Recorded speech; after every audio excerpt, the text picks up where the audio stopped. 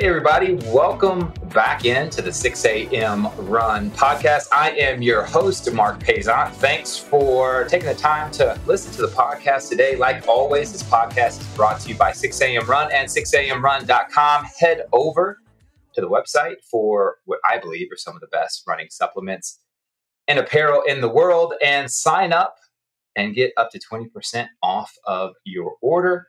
And we have a good show for you this week. We have, and I'm going to say this correctly because I've done it before, we have Rahul Singh.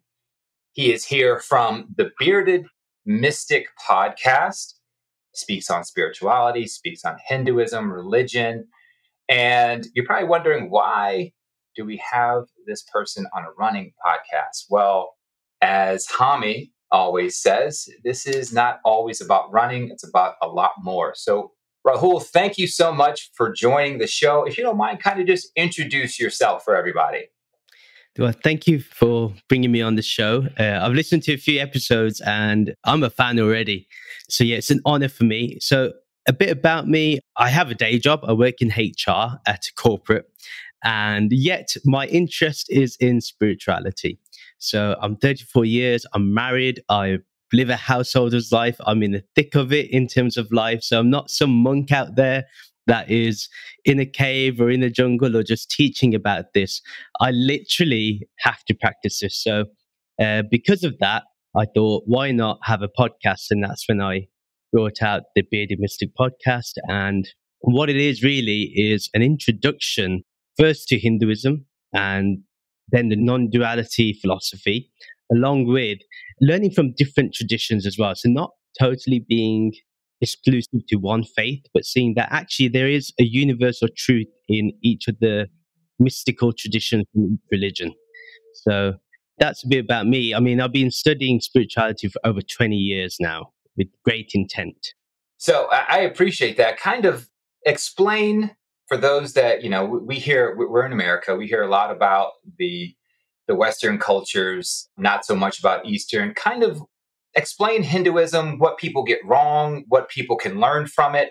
And, and I'm not asking you to explain this entire religion in a couple minutes, but kind of what's the high points of Hinduism that people can learn from?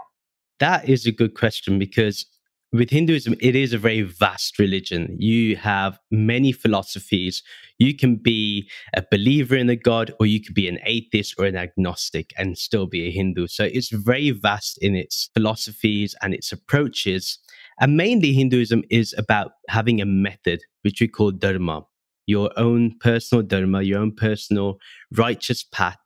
And there are some universal truths, and one of the universal truths is that there is an ultimate reality, and that is what we call in the non-dual philosophy of Advaita Vedanta as Brahman, and that is attributeless. So it's not something separate to you. It's actually infused within life and infused within you. It's everywhere. It's all pervading. So a lot of people tend to think we have like 33 million. I don't know, there's crazy numbers I've heard of gods that we have. We don't necessarily have that. They're called deities is the better word, or figures, divine figures, where we are inspired by or we give gratitude to. Like, for example, we give gratitude to the sun, because without the sun, we wouldn't be here. So it's just appreciation, and that's it. So, and then, obviously there's lots of rituals depending on your family as well, your upbringing. Some of us don't have any rituals that we follow. So yeah, so that's it really. And we don't have a central text, although there are three main texts that you find most traditions within Hinduism will follow. And that is the Bhagavad Gita, which you probably heard of because it's talked about a lot. Then there's the Upanishads, and then the lesser known Brahma Sutras or Vedanta Sutras. They are the three main texts that every Hindu should really study, but they don't. But that's a whole different story. Yeah, we don't have to get to that right now. So I appreciate that. So we were talking earlier about kind of the people who listen to this podcast are mostly runners, older runners, who a lot of them have gotten back into fitness because of running. And we kind of find, at least what I did when I got back into running, there is a very spiritual feeling about once you hit that sweet spot, once you like the cadence, the quietness, it's just you and the road. And, you speak on spirituality a lot. You speak on being at one, being at peace. And I want you to talk a little bit about what spirituality means to you, what you define it as, because there is a difference. A lot of people kind of combine spirituality and religion. A lot of people do that, but they're their own thing a lot of the time. So, in your opinion, like, what does spirituality mean to you? How do you use it? How does somebody become one with the spirit? That is the question that I hope that every seeker that comes across my podcast is asking. And that is, how can we be spiritual? And you mentioned running and how you can get into the zone. And spirituality is about getting into the zone. And that zone where there's only your awareness. And then you see this whole beautiful canvas of life and its beauty. And you can see divinity infused within it. But you are that awareness, the witness, the observer that is in that zone. So literally, as a runner goes into the zone while they're running, a spiritual person should be in moment to moment. The aim is to be in that awareness at all times. Now, the question there would be, well, how can I then perform my actions? For example, at work, I'm going to have to look at Excel spreadsheets. I can't be in awareness, right? I have to perform my tasks. So what I tend to tell people there is your awareness can go in the background and you can do your activity in the forefront. But that doesn't mean you lose your awareness. You just shift your focus to something else. So that for me is what spirituality will entail. And it's literally about knowing yourself. When I talk about awareness, it's about knowing who you are or what you are really.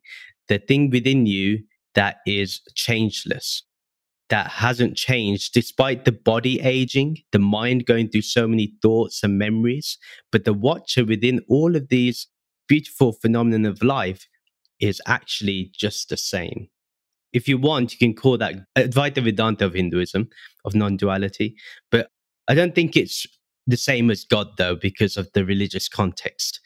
So you just go into that awareness and you can see this as an experiment. So, for example, if you look at when you were the first memory of you being you, say that was at 2 or 3 years old and you became a bit conscious of yourself.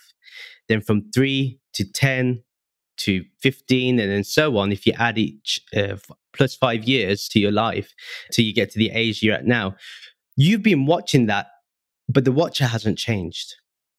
Even in the morning, as you brushed your teeth, got ready, to the person sitting here in this chair or wherever you are right now, that witness is the same, despite the body and the mind doing so much just in the morning.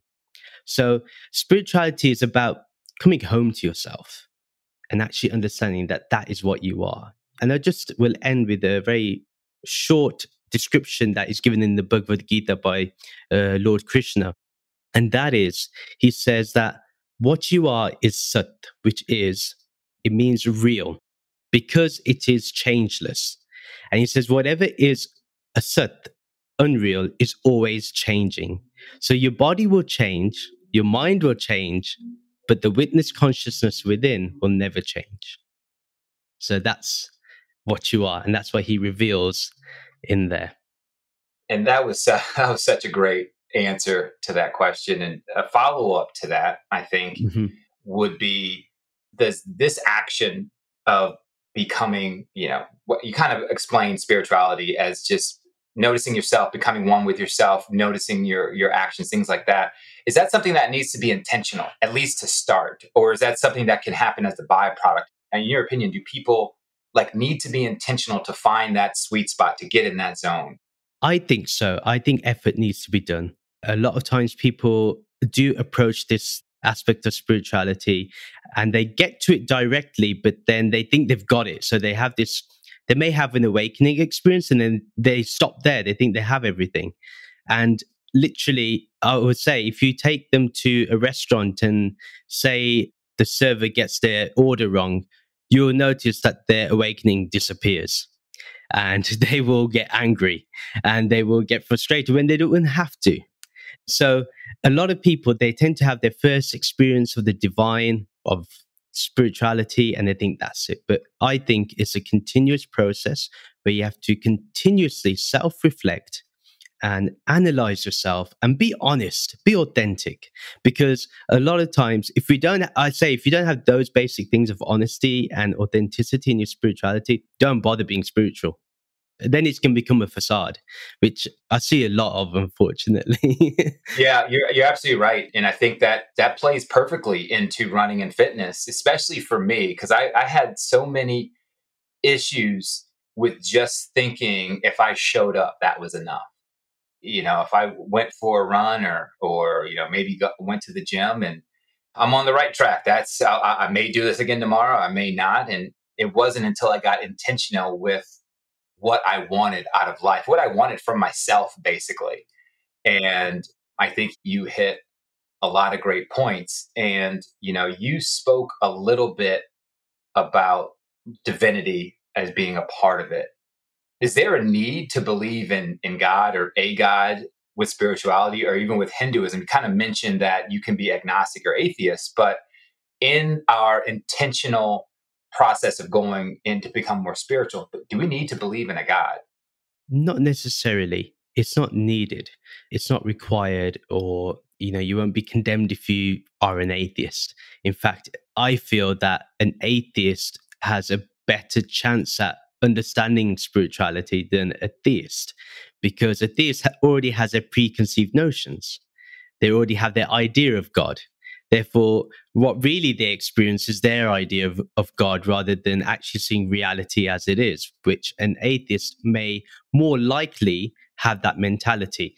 Not saying that all atheists will. There are some atheists that may be closed-minded and they just be shut off to reality itself.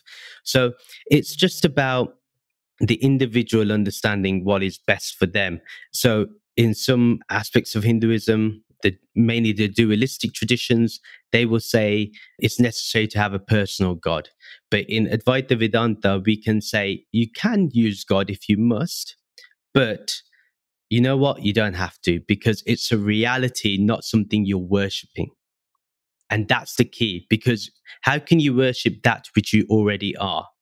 So that is that is a that's a great question. I think we all need to pause for a minute and just kind of think about that question. You're absolutely correct about that, and I think that answer, and you probably already know this, so I don't want to assume that. I think that answer might upset a few people. It might, and say no, like you have to believe in God, like that's the only way. But you bring up some good points that preconceived notions can cloud our thinking sometimes. Assumptions can make us act in ways that we believe are the right things to do, but we need to kind of clear our head, get to a point where we can think, on a level plane and not just go after something we already believe is there. And one of the ways we can do that, and a lot of runners know this, running is their form of meditation, but in regard to, and I know meditation is a big part of Hinduism and spirituality, what's a good way for people to meditate? If someone's listening and it's like, I want to get my physical and my mental health at the same spot, and I want to learn how to meditate, I want to learn to be more mindful. Mm-hmm. How do we meditate?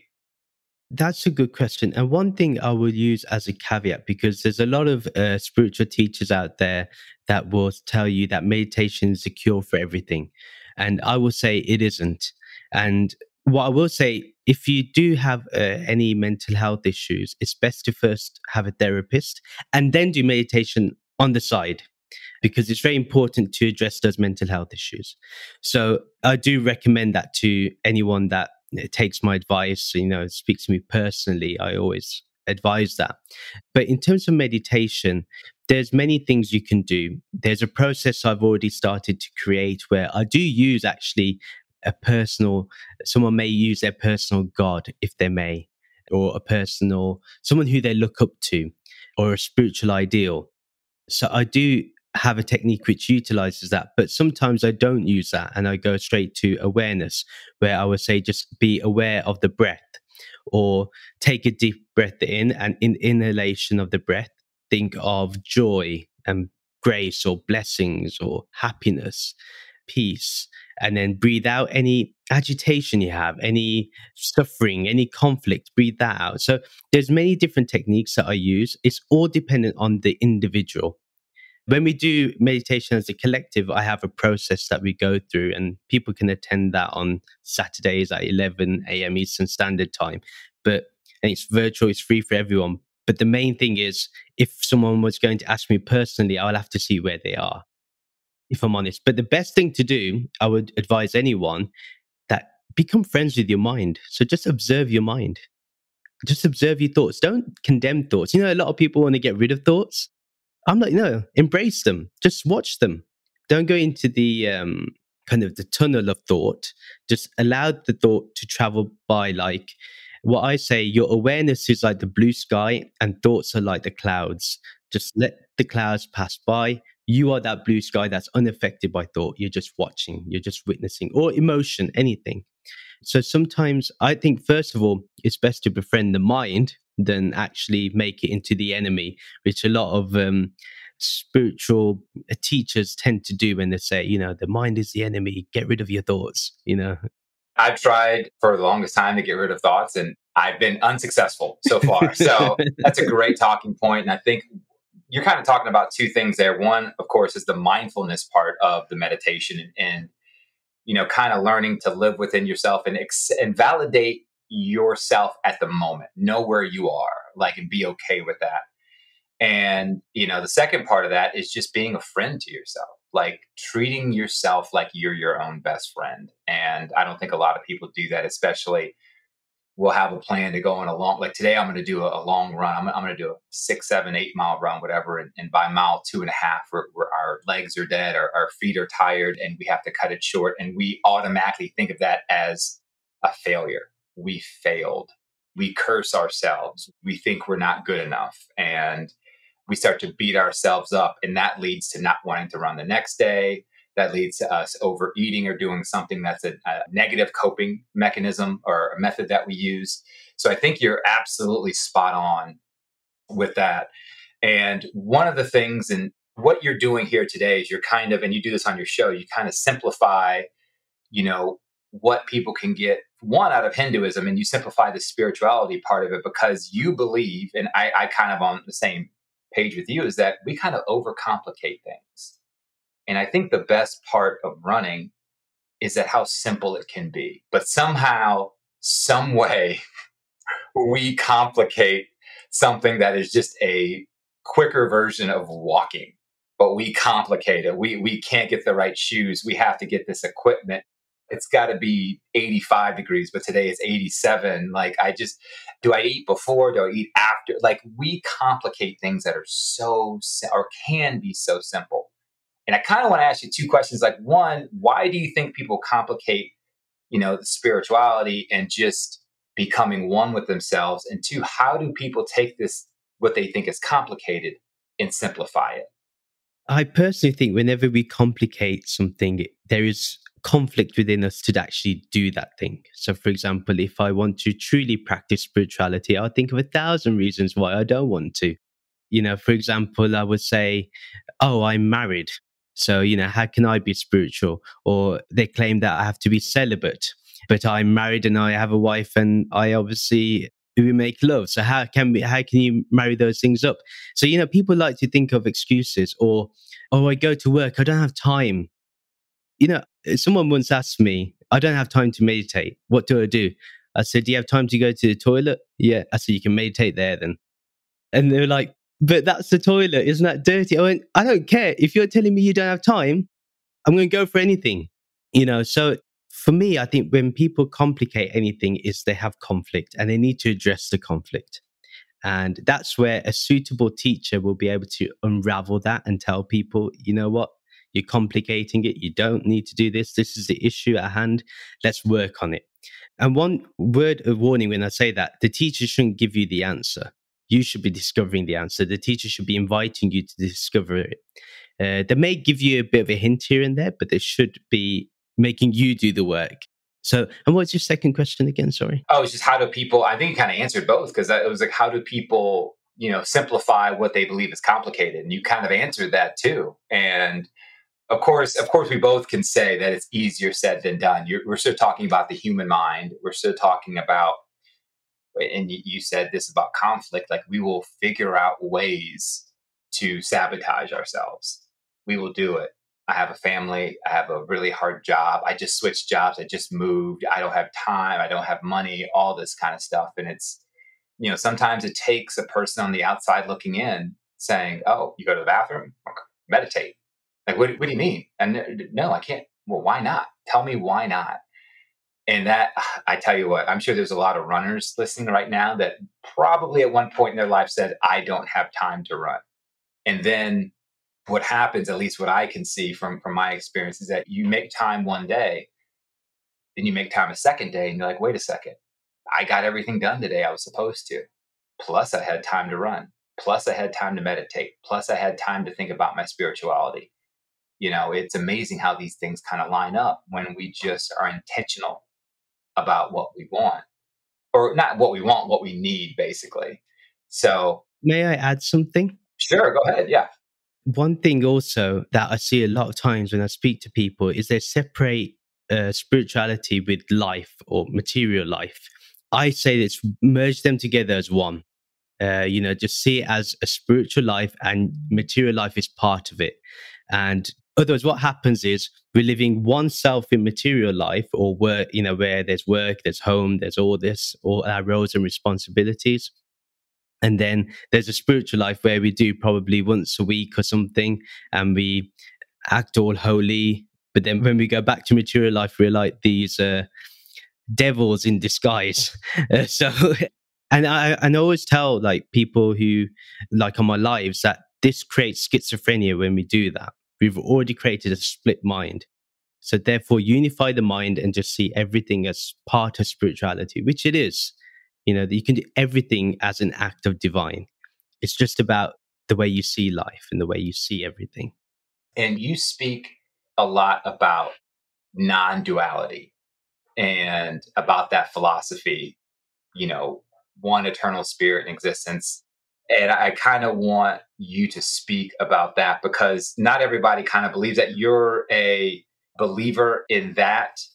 And if you could kind of explain your understanding of non-duality, what it is, and how you use it and how others can use it in their search for being more spiritual in their lives. Absolutely. And the reason why I follow non-duality and why I think it's a credible and an amazing philosophy is because it tells me that there is only one reality, or one consciousness, one awareness, or just oneness itself. That automatically gets rid of anything where I feel there is the other. So when I think about it, I can't hate another person, because then I'll be hating myself. I can't dislike someone else, because that will mean I'm disliking myself. I can relate things on a transactional level, like on the relative plane, that, yeah, I may have likes and dislikes. Like, I'm not a huge fan of pineapple on pizza.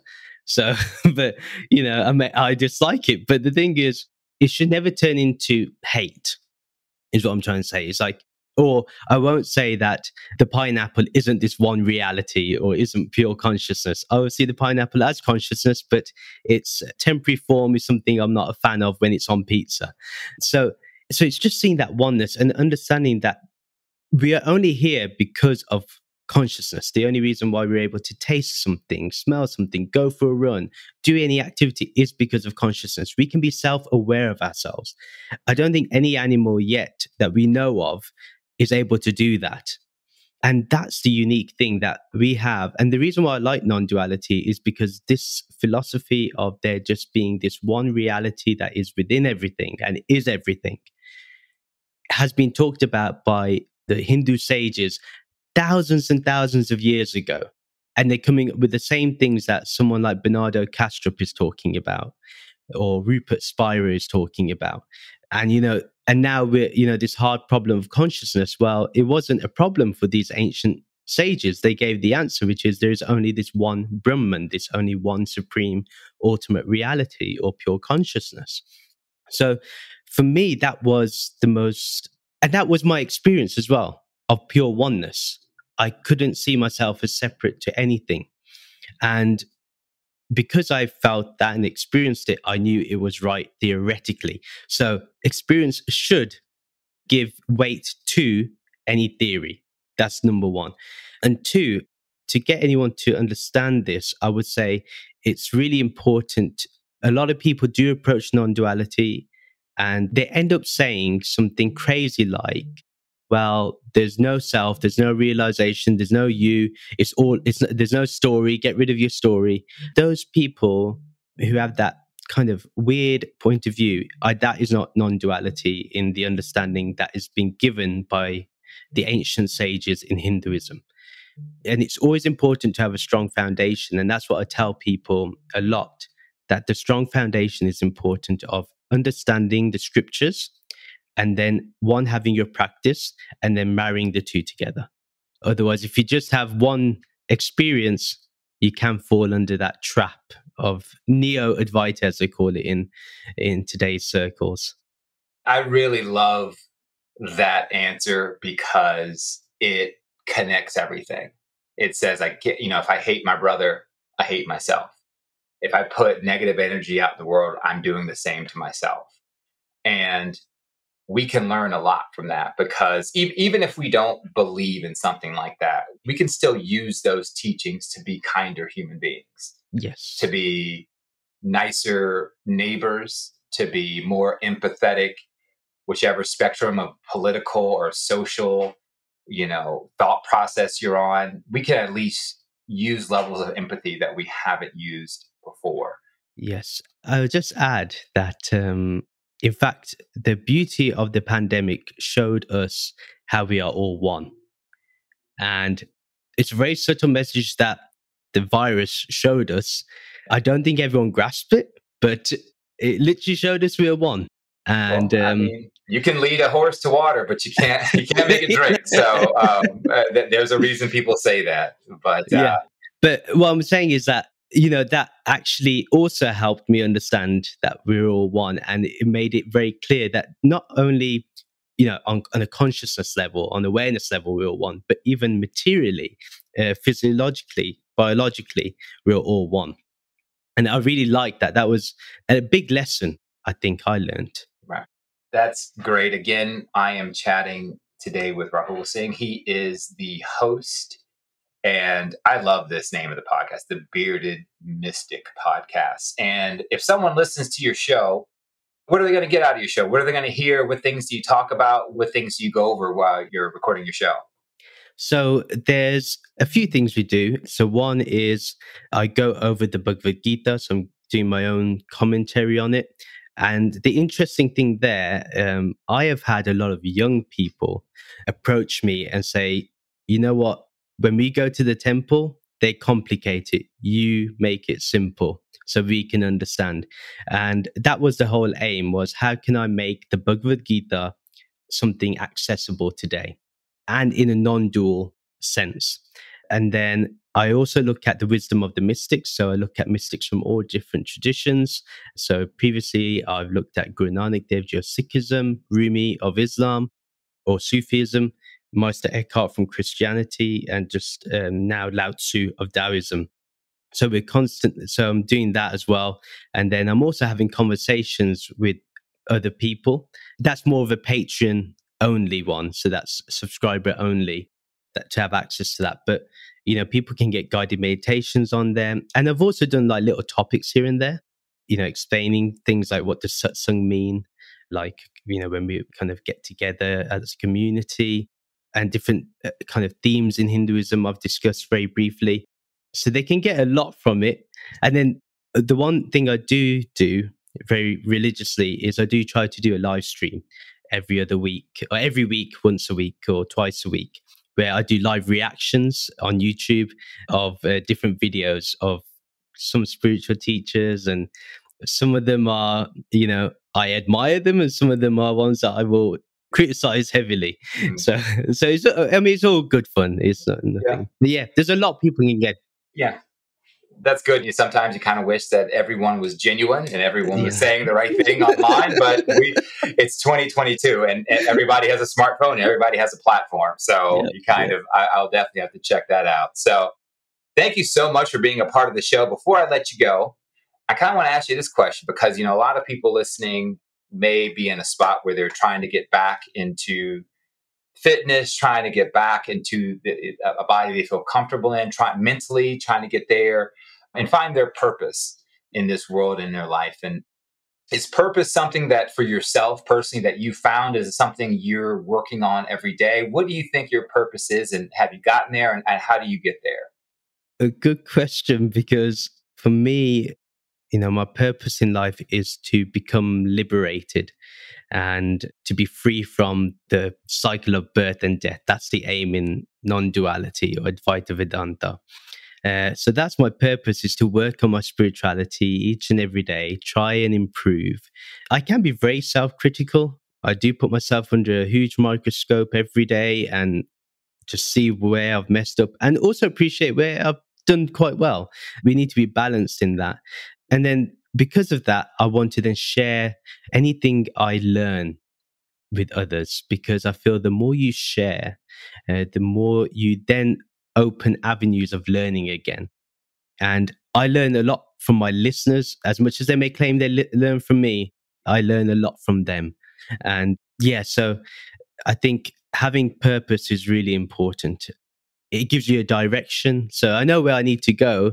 I don't know if I'll ever achieve it, or maybe I've already achieved it and I don't want other people to know. Mm-hmm. Yeah. So there is that element. You never know. I love that. And I think one of the best quotes I ever heard was, I forgot where I heard it, but someone says we have only two things to do in life. The first is to learn as much as we can. And the second is to teach others as much as we've learned. Wow. Because I'll be honest with you, I don't really pay attention to much of the cliche sayings, but someone said that to me and I was like, that's so simple, yet so profound. Yes. Because we want to learn from previous generations, either what to do or what not to do it, or ways to do it. And we want to teach our kids, we want to teach them the ways to do things. So Rahul, thank you so much for being a part of the show. This was amazing. Thank you, everybody, for listening to the show. As always, head over to 6amrun.com for some great supplements and apparel. Sign up for up to 20% off of your order. And head over to the Bearded Mystic podcast.